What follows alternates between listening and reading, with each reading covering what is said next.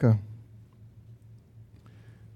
This past week, I received a call from a local journalist who wanted to interview me about the rise in suicides that's been reported recently, this past week, in the news.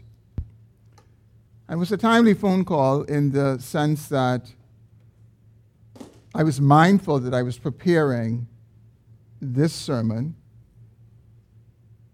in terms of how we are to respond to depression, and being aware that depression is one of the leading causes of suicide. It's one of the leading reasons that people commit suicide.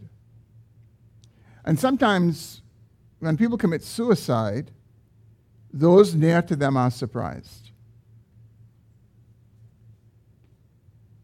And they're surprised because it is so typical for many who are walking through depression to carry on and to cause things to appear as if they are normal, but privately they endure depression.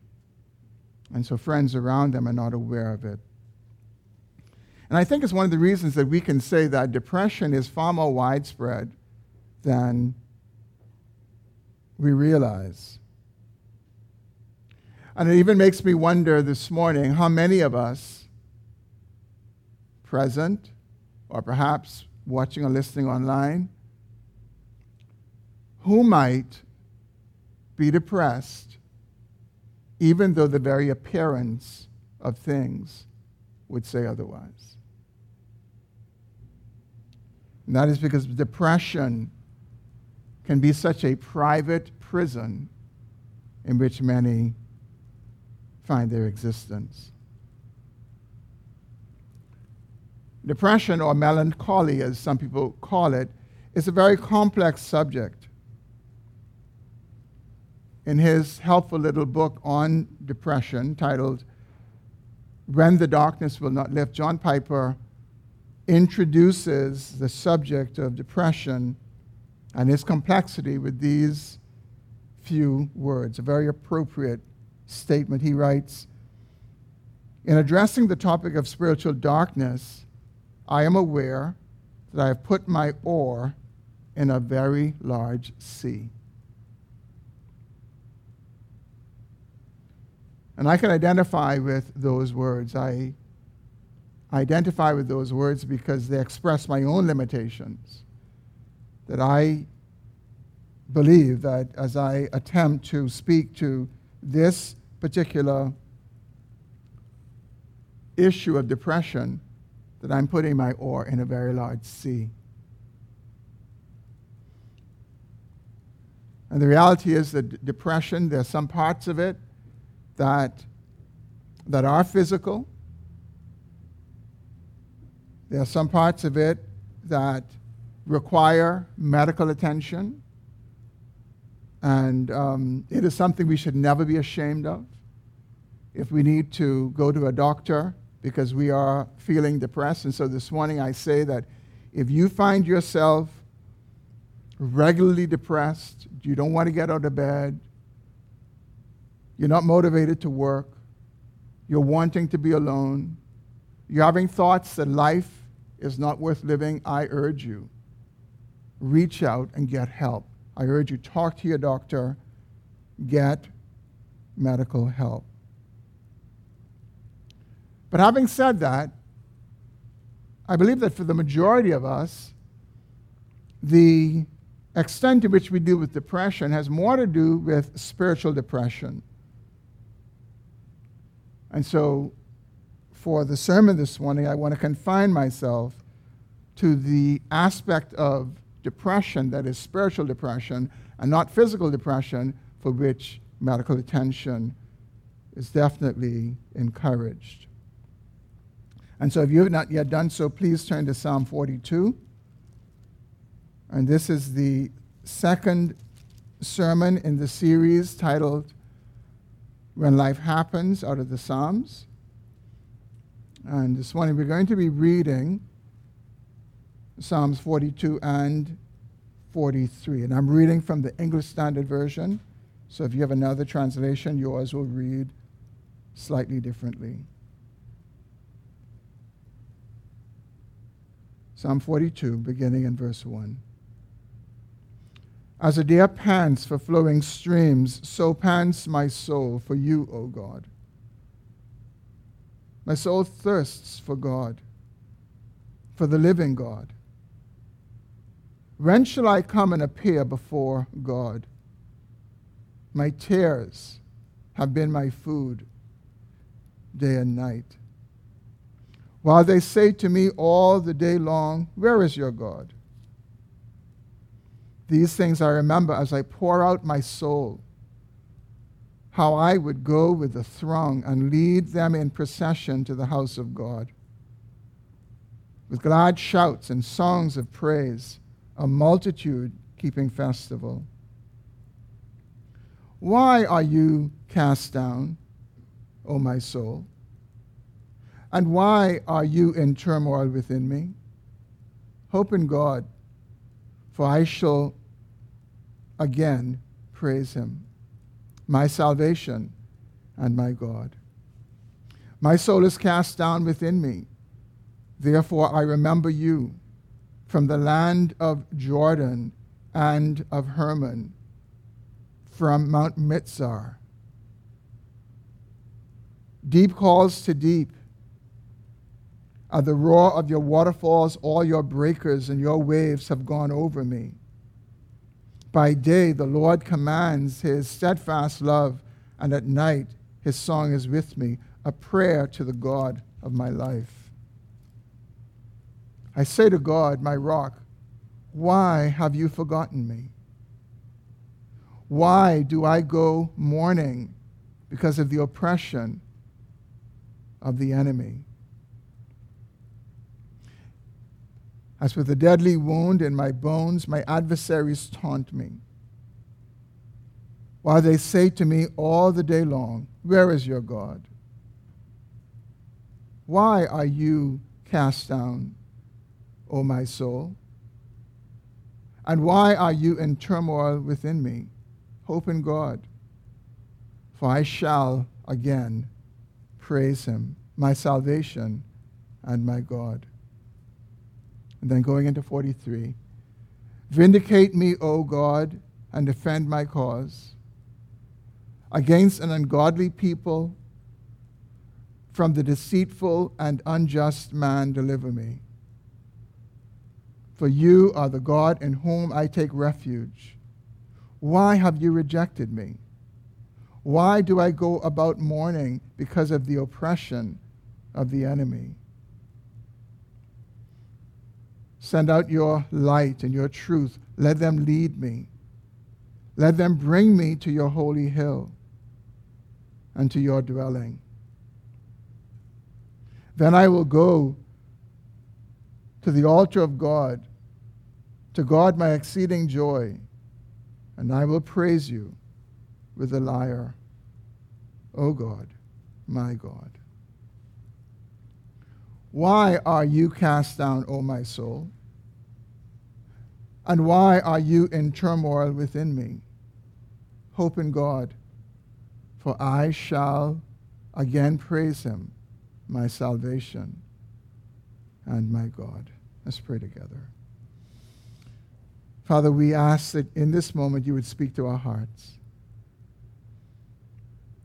We ask that by the power of the Holy Spirit you would grant us illumination, and you would cause these words that we have read to be mediated to our hearts, and that through them you will speak to us.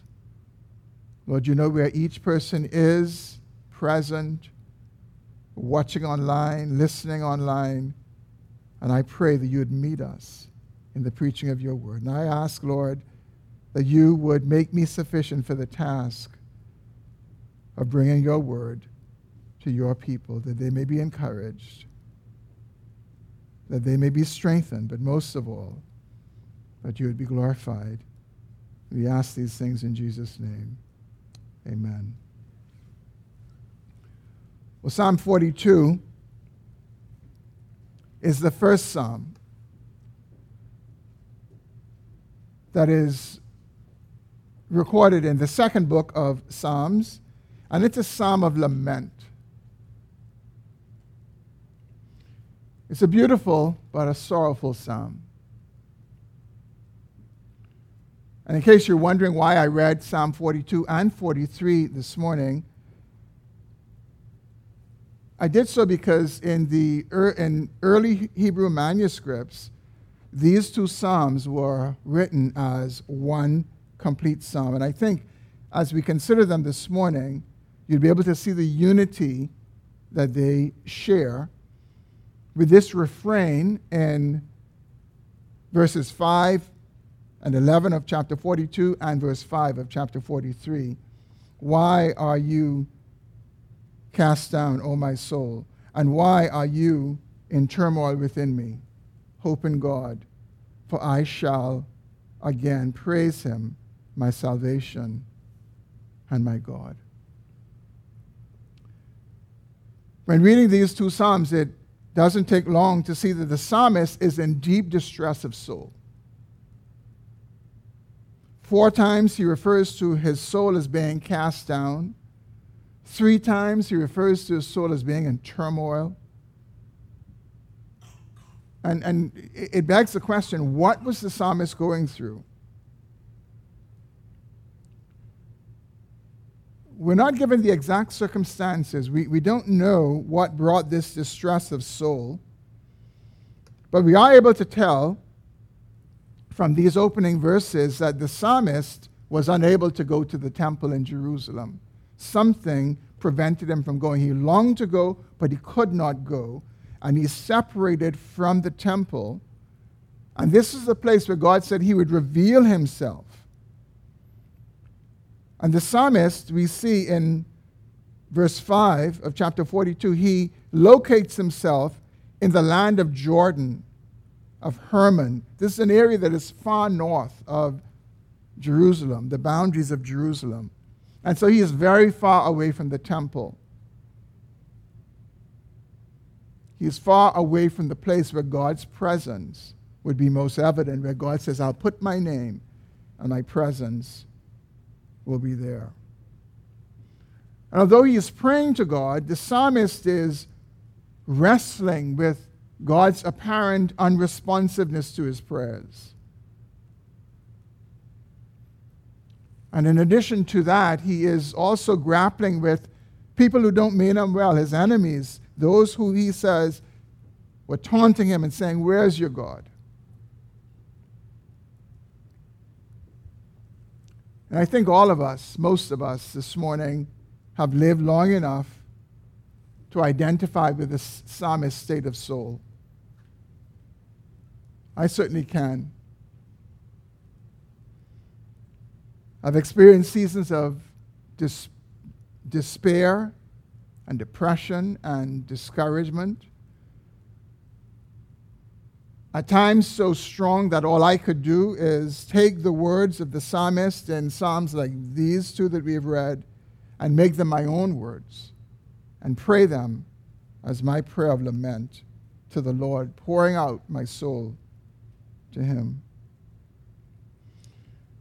And so this morning, knowing that we have been there and knowing that as we live life in this fallen and broken world, we will be there again. Different ways, to different degrees, but we know we will be there.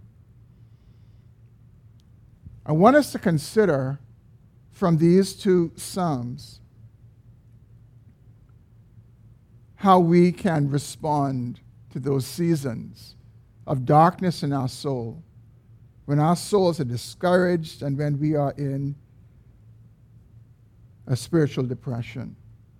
And so this morning, I want to answer this question from these two psalms. How can believers walk through seasons of depression and discouragement of souls? How can we as believers walk through these things?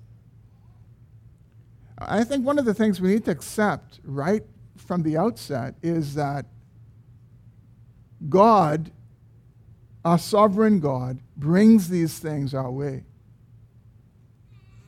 We pray that he would lead us, and he leads us, and some of the paths that he leads us in are in these paths and these seasons of sorrow and depression and discouragement of soul. And so my goal this morning is not to help us how to get through a bad day when the tire is flat and the car isn't working and all the little things that irritate us. It's not that. This is about how do we walk through seasons where we are downcast, where we are in despair, where we are spiritually depressed. Now, while there's a lot that can be said in answer to that question from Psalms 42 and 43, what I want to do this morning is I want us to consider 3 ways, as we consider the example of the psalmist, 3 ways that we can respond to seasons of spiritual depression of soul. And the first way is this: we need to freely lament to God. Freely lament to God. That's what we see the psalmist doing in these 2 psalms. He is freely pouring out his griefs and his sorrows to God. He is freely and fervently lamenting.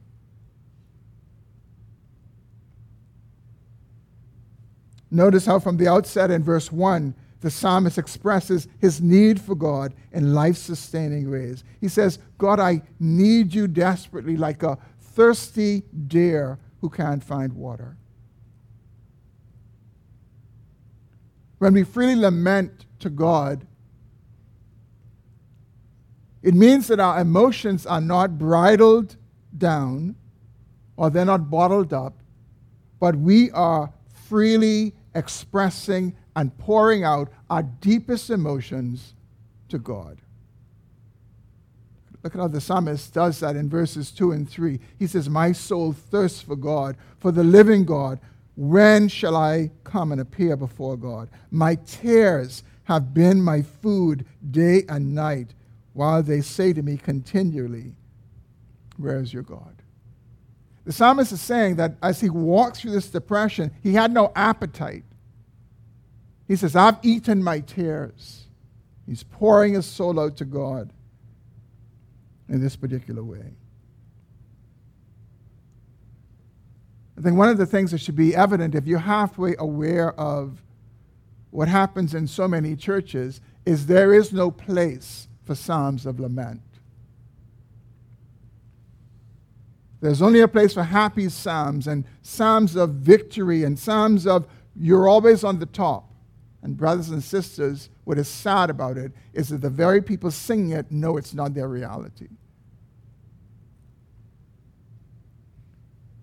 But there are seasons when psalms like Psalms 42 and 43, these psalms of lament, they speak the reality and the truth of our souls. And so lamenting to God means being honest with the Lord. He knows all. He knows our hearts. He knows everything about us. We should not be thinking thoughts about our situation or about God that we are not expressing to God as we pour our hearts out to Him, as we lament to Him. Notice the honest lament of the psalmist in verse 9. He says to God, why have you forgotten me? See, there are some people, they'll just say, well, they'll just confess that God has remembered you. Just do something positive. That's negative. Don't say that. No, the psalmist is honest. He says, God, why have you forgotten me, God? Why? Why have you forgotten me? Now, we all know that God didn't forget the psalmist.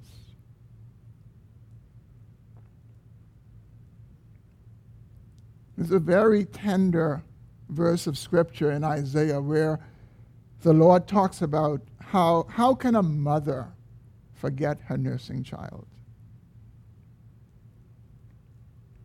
Our Father will never forget us. Yet, that's where the psalmist found himself. His situation was so desperate, so drawn out, His prayers seemed so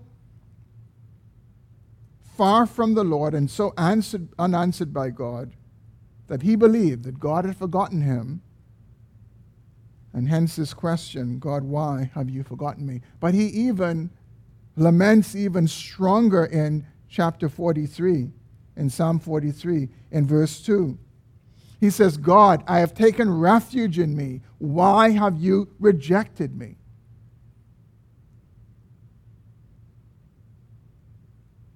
Now, there's another side to this honest lament that I must caution you about. I'm not at all suggesting that we come before the Lord and we thoughtlessly spout and vent whatever comes to our lips. That's not lamenting. That's venting. Lamenting to God is freely and honestly pouring out our hearts to him, but doing so thoughtfully and respectfully. The psalmist is thoughtfully and respectfully lamenting to God.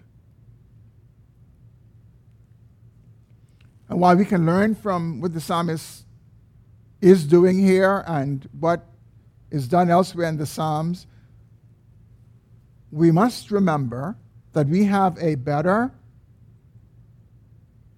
and a new covenant that the psalmist didn't have. We have a better and a new covenant. We have a covenant that Jesus has purchased with his blood on the cross, and we have the Holy Spirit, and we have the Word of God that is all sufficient. And so we have so much more than the psalmist had when we walk through seasons of depression and discouragement. And God's Word teaches us that nothing can separate us from his love through Jesus Christ. His Word also promises us that nothing that we will ever go through that the Lord Jesus will leave us in, and he will forsake us. He promised he will never leave us. He will never forsake us. And so even when we feel forsaken, we know that we are not forsaken.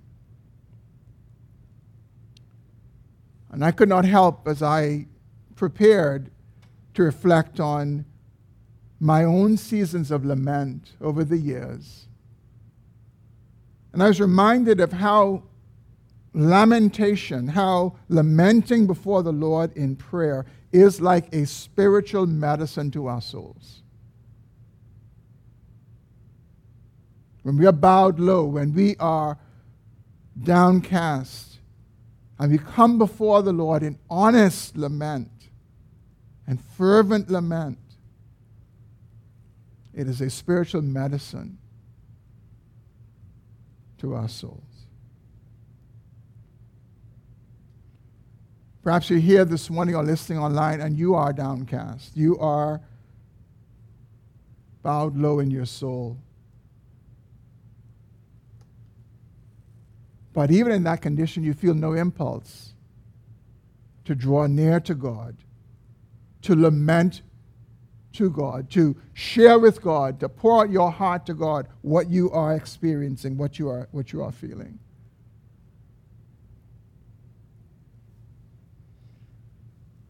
And perhaps you may be thinking that it's not the state of soul that you want to go to God in. There's some people who think that we can only go to God when the sun is shining and all is wonderful and balmy and beautiful. And we somehow keep our distance when we are like the psalmist and our souls are downcast. But we see from this example that we can draw near to God and we can be honest with God. We don't have to pretend with him. We can lament. We can pour out our hearts to him. And so if you find yourself this morning knowing that you are bowed low in your soul, but there is no impulse or desire to draw near to God, I urge you, draw near to God and freely pour out your heart to him. And you will find a spiritual medicine for your downcast soul. So first, when walking through seasons of depression and discouragement, we need to freely lament to God. And second, following the psalmist's example, in seasons of spiritual depression and discouragement, we need to honestly diagnose our souls. And here the point is that we need to understand why it is that our soul is in despair. And you may have had this experience in different ways where sometimes you're feeling in a particular way and you're like, why am I feeling like this? I remembered when I was younger,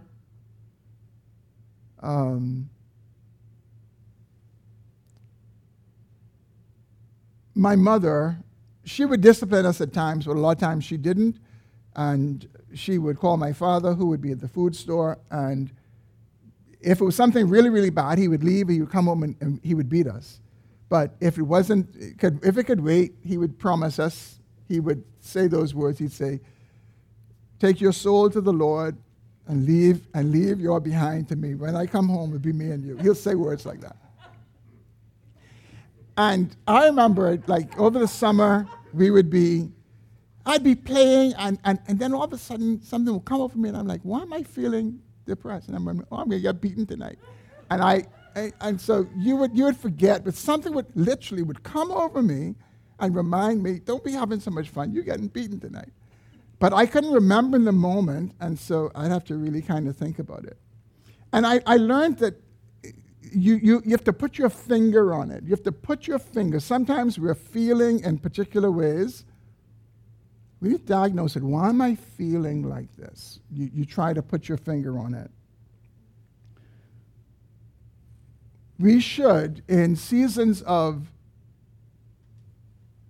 depression of soul and discouragement, we should try to put our finger on what is the issue. Why am I depressed? Why am I discouraged? The psalmist diagnoses his soul in this passage by asking a question 3 times. He asks this question in verse 5 and verse 11 of chapter 42, and then he asks it in verse 5 of Psalm 43. He asks, why are you downcast, O my soul? And why are you in turmoil within me?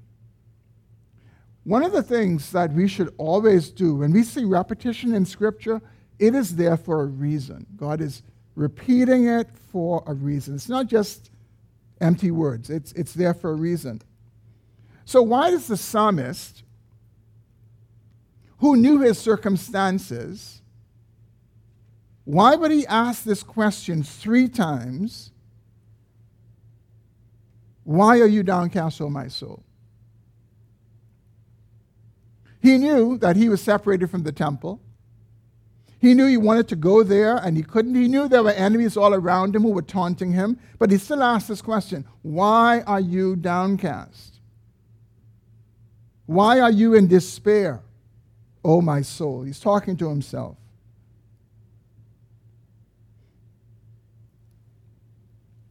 And 3 times he answers himself. Why are you downcast, O my soul? Why are you in turmoil within me? Hope in God, for I shall again praise him, my salvation and my God. And why there are no doubt multiple reasons why the Lord would have inspired the psalmist to repeat this question and the answer to the question 3 times. I believe one of the reasons that he has inspired the psalmist to do this is that it is to encourage us to honestly diagnose our souls, to help us to see the importance of doing this. And it could very well be that the psalmist kept asking because he wasn't really seeing it. Perhaps in the first instance, perhaps that's the case. But I think we should be reminded that we can only diagnose our souls with God's help. Left to ourselves, we will never honestly and correctly diagnose our souls. And a lot of times when we try to diagnose our souls, it is easy to come up with the surface reason as to why we would say our soul is in despair and we are discouraged. So take, for example, someone who's unemployed. Unemployment is a very difficult circumstance to walk through, and many have fallen in depression because of it. There are examples of that in the pandemic as people lost jobs. Some who have, over that hard situation, taken their lives. But I think if you were to take two persons who were unemployed and you were to ask them, why are you depressed? Why are you discouraged as you're walking through unemployment? I think we'd find that they'd respond in different ways.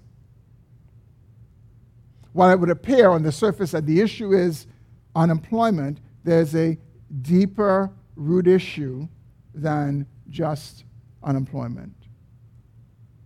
For some, it might be just the weight and the pressure of mounting obligations that they can't meet. For some, it might be the drastic decline in their quality of life, and that's what really is depressing them. For some, it might be just a loss of worth and esteem in terms of what they did and how they valued it. And so it's not enough just to say, I'm depressed because I'm unemployed, because underneath that is where we look to really find the issue and what it is that is weighing that person down. And so we need to go beyond the surface, and we need to really determine, why am I truly downcast? And so if you're downcast this morning, if you're depressed in your soul this morning, how would you diagnose your own soul, and how would you answer that question? Why am I downcast? And I think the first hint that we should draw from this is that we don't immediately look to the periphery. We don't immediately look to the surface of things. It generally is something that is far deeper than that. It's easy to say, well, it's my marriage because things aren't working out the way I thought my marriage would work out. Or it is some health diagnosis that I got, or some debilitating illness that I have. All those things are circumstances, but those things are really not the reason for the despair and the discouragement of soul. And let me say this as well, as we think about why we may be in despair and in discouragement in our soul. One of the overlooked reasons for spiritual depression is sin, unconfessed sin. We don't have time to turn there this morning, but I encourage you to make a note and look at Psalm 32. And the psalmist speaks in very similar language that we find the psalmist here in Psalm 42 and 43 speaking. And in the end, what we see is that he says, it was because I didn't confess my sin to God. It was when I confessed my sin to God, that is when things began to change. And sometimes our souls are downcast because of the burden of sin that we carry, our unconfessed sin, because of our pride. And so whether we're depressed this morning or we will be in the future, we need to learn to take time with God's help to diagnose why it is that we are really downcast. And without dismissing the gravity and the weight of the circumstances in our lives, the difficulties that we may face, I believe that when we consider these two Psalms,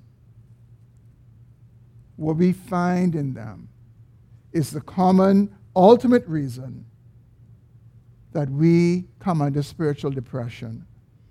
And as humbly and as compassionately as I'm able to say it, I believe that the reason that we oftentimes come under spiritual discouragement is because we're not putting our hope in God. We're not putting our hope in God. And this brings me to my third and final point. In seasons of despair and discouragement, we need to patiently hope in God.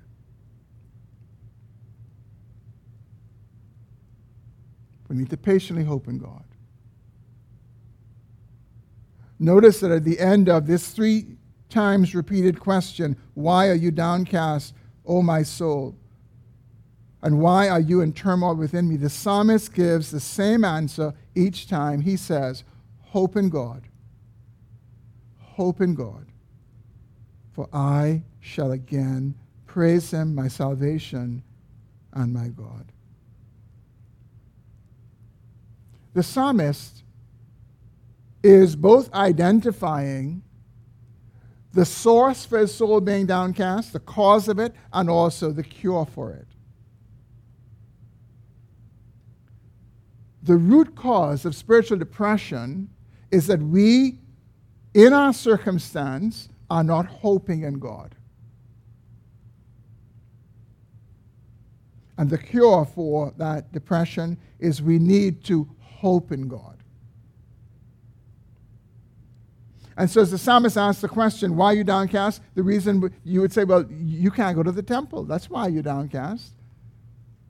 But the reason is found in the answer that he gives, which is hope in God. And that is the cure for the cause. And I trust you see this morning. I trust you see this, that no matter what we're going through, no matter how difficult, no matter how hard, if we are able in the moment, if we are able as we walk through that situation to put our hope in God, brothers and sisters, it doesn't mean that the circumstances change. It doesn't mean that all will be wonderful and well, but what it does mean is that we are not going to be in despair and in discouragement, because we cannot both hope in God and be in despair at the same time. We cannot. And it doesn't mean that you go and throw a party. It doesn't mean that you go and you sing a bunch of happy songs, but your hope is anchored in the Lord. We can sing with conviction, my hope is built on nothing less than Jesus' blood and righteousness. And yes, sometimes we sing it with tears. But there's a hope that we hold on to, that we will continue to look to the Lord and trust in the Lord, regardless of whatever situation we may face in this life. Hoping in God is the ultimate cure for spiritually depressed souls.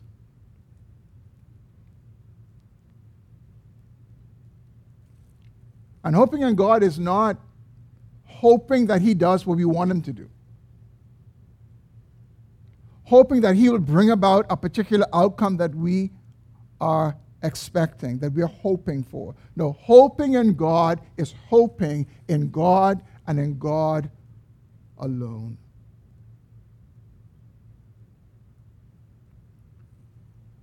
And his track record is worthy of our trust and our hope.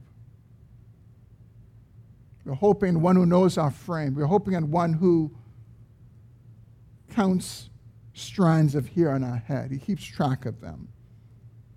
And if he's concerned about that insignificant detail, you can be assured that he is concerned about the details of our lives that really matter.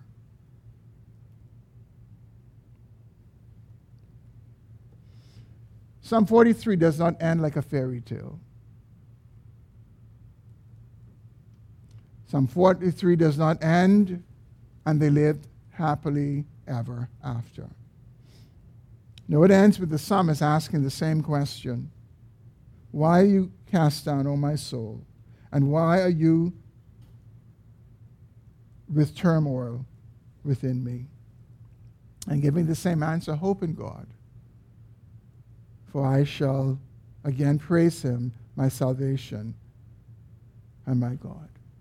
We don't know how much longer the psalmist walked through this season and these set of circumstances that he actually faced. We don't know how long it was before he went to the temple, was able to go back. And the truth is that for us, in our own depression of soul, whatever those circumstances may be, whatever the attending circumstances may be, we don't know how much longer they will last. We don't know how much longer we'll walk through it. And like the psalmist, we have to patiently hope in God, waiting for when and how he chooses to act on our behalf. Now, I know the term hope in God can sound a bit vague. Just something we throw out, some cliche we use. But I would describe that hoping in God, I would describe it as a prayerful expectation and trusting what you know to be true about God. It's trusting in the Lord and what we know to be true about him. That's what it means to put our hope in God. It's trusting in his sovereign goodness. It's trusting in his sovereign care. And to help us to do this, he's given us his word. He's given us all of his word. And the psalmist didn't have all of his word, as we do. And from God's word we know that the one in whom we hope, the one in whom we trust, did not spare his own son, and freely gave him up for us as our substitute on Calvary's cross. We know that. That's the one that we hope in.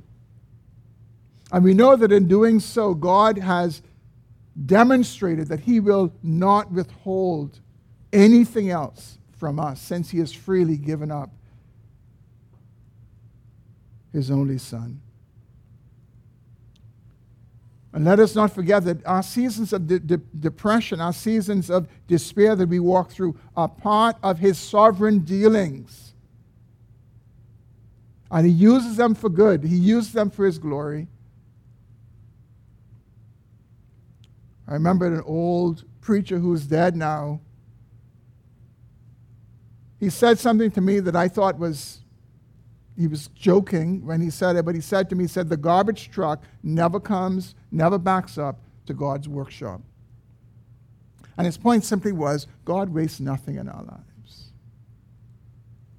He wastes nothing. He uses it all for our good and for his glory. And he can do that because he is God, and nothing is too difficult for him to do. And so, brothers and sisters, wherever you find yourself this morning, wherever we will find ourselves in the days ahead,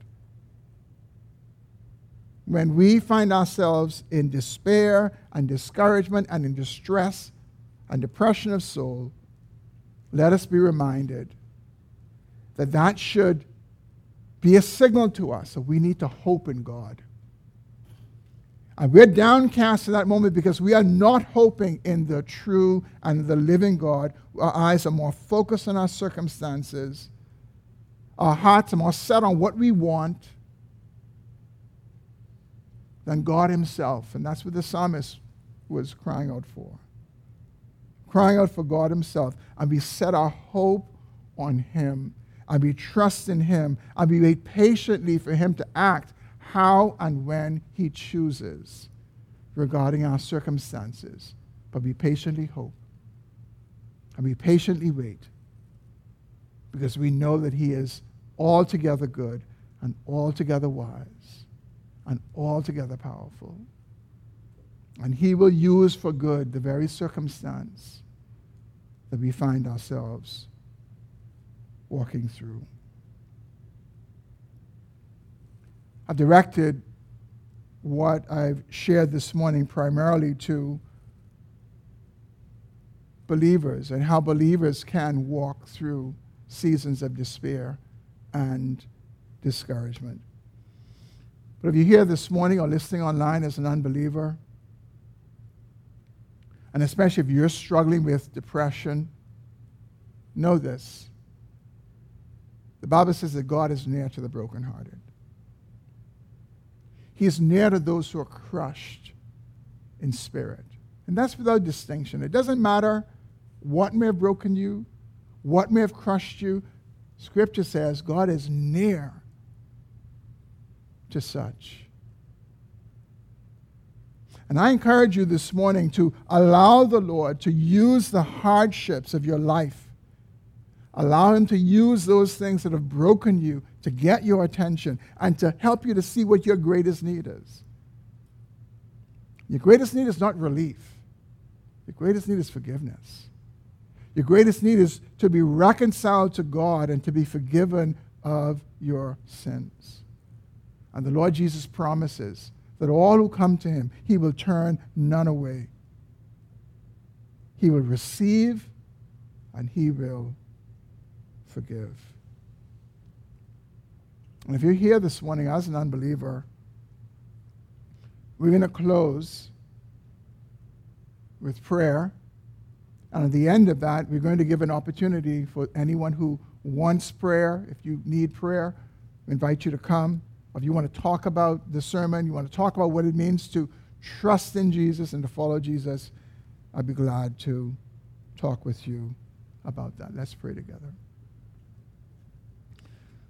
Lord, thank you for your mercy and your grace that abounds to us even when we are spiritually depressed. I pray you'd remind us that ultimately we are spiritually depressed and downcast when we are not hoping in you. Would you help us, Lord, to put our hope in you, remembering all your attributes that you've revealed to us in your word, that you're sovereign and you are wise and you are perfect and you are good and you're just in all of your ways. And so, Father, I pray that you would help us to trust in you, whether now or in the future, when we find ourselves in seasons of despair. Let's stand for our closing song. The song that we're going to close with this morning is a hymn that was modified by Bob Coughlin. It's an old hymn, God Moves in a Mysterious Way. It was written first by William Cooper in 1774. And he was a man who, for most of his adult life, battled depression and despair and darkness of soul. So much so that he attempted suicide several times. And we're told that if it was not for the compassionate and persistent care of John Newton, that humanly speaking, Cooper would have taken his life. But this morning we close with a hymn that this man has written who just knew darkness and depression for most of his life. And we can see how the Lord uses even that, even the hardships of our lives, to bring glory to his name. So let's sing together, God Moves.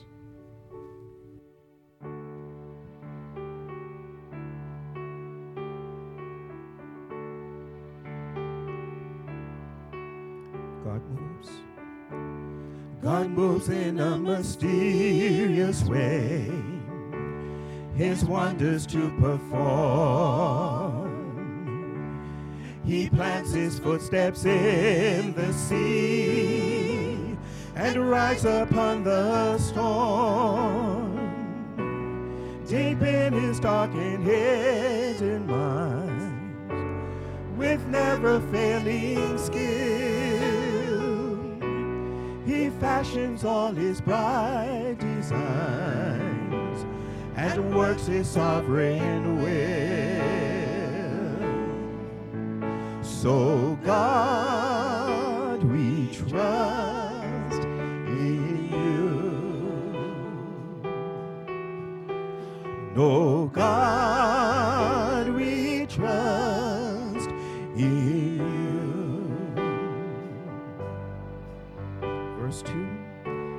O faithful saints, new courage take, the clouds that you now dread are big with mercy and will break in blessings on your head. Judge not the Lord by feeble sense, but trust him for his grace. Behind a frowning providence, he hides a smiling face.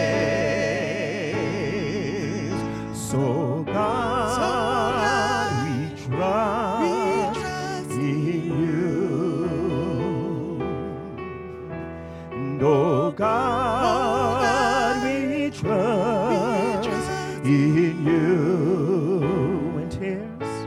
When tears are great and comforts few, we hope in mercies ever new. We trust in you.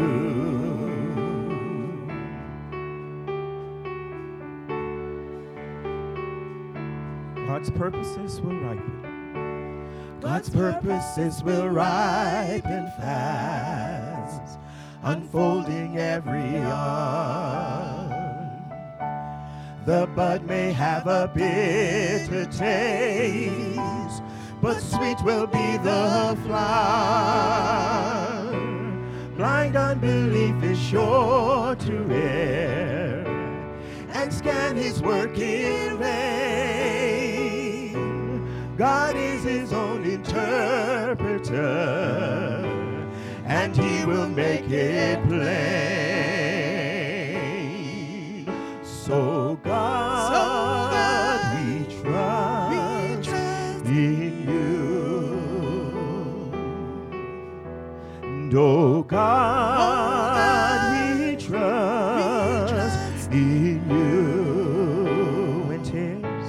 When tears are great and comforts few, we hope in mercies ever new. We trust in you.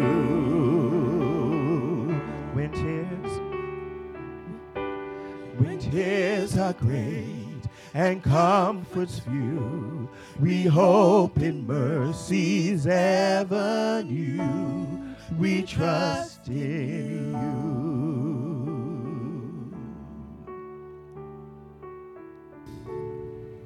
Let's pray together.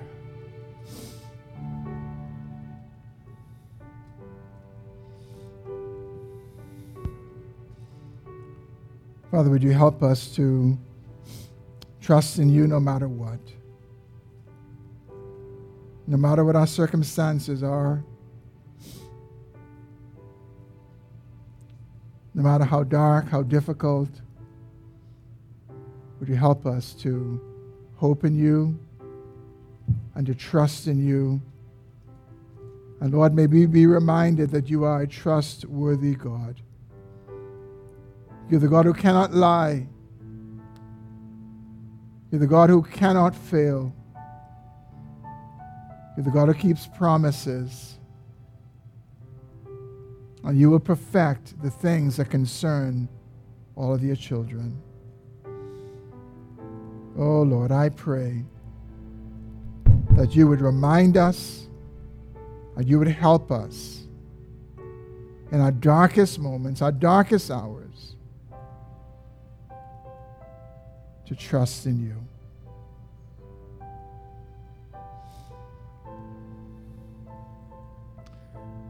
And now may the God of peace himself sanctify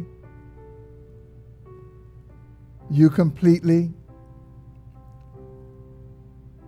And may your whole spirit, soul, and body be kept blameless at the coming of our Lord Jesus Christ. And may you remember that he who calls you is faithful, and that he will surely do it for your good and for the glory of his holy name. In Christ's name, amen. Amen. God bless you. Thanks for being out this morning. There are refreshments prepared. Please stick around and enjoy those. But if you're here and you need prayer this morning, as the others leave, I invite you to come. It'll be a joy to pray with you. God bless you. And so I will cast my cares on you. Yes, I will cast my cares on you. I will rest within your arms, knowing I am safe from harm. I will cast my cares on you. So I will cast, and so I will cast my cares on you. Yes, I will cast my cares on you. I will rest within your arms, knowing I am safe from harm. I will cast my cares on you. I will rest. Yes, I will rest within your arms, knowing I am safe from harm. I will cast my cares